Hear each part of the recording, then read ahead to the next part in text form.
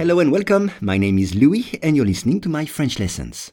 For each lesson, the text in French and the English translation are available in the description field. You can get it for free from your podcast app. And if you want to practice your spoken French, I offer one-on-one lessons via Skype. For more info, please contact me at logokala, Logokala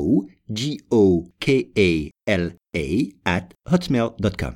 Today's lesson is sur une puce. Des scientifiques américains disent avoir fait un pas vers la production de micropuces implantées sous la peau du patient pour contrôler l'administration de médicaments. Once again, des scientifiques américains disent avoir fait un pas vers la production de micropuces implantées sous la peau du patient pour contrôler l'administration de médicaments.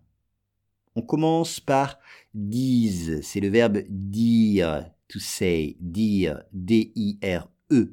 Exemple, je dis toujours la vérité. Je dis toujours la vérité. Ou bien, il faut dire ce qui s'est passé à un journaliste. Il faut dire ce qui s'est passé à un journaliste. Il faut raconter. Faire un pas. Faire un pas.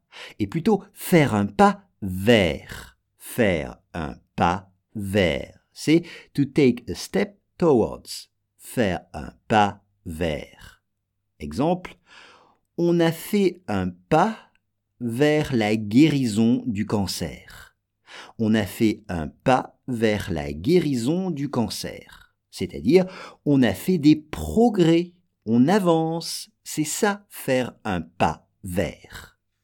La production de micropuces, une micropuce. Une puce, c'est chip, une puce. On dit une puce électronique. Exemple, sur les cartes bancaires, il y a une puce. Sur les cartes bancaires, il y a une puce. Et cette puce sera implanté, implanted en anglais, implanté en français. Implanté sous la peau. Sous la peau. Under the skin. Sous la peau. Sous, c'est under. Exemple, j'aime nager sous l'eau. J'aime nager sous l'eau. Ou bien, le chat se cache sous la chaise. Le chat se cache sous la chaise.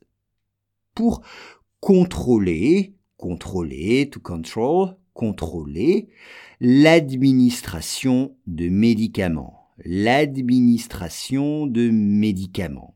C'est-à-dire the release of drugs. L'administration de médicaments.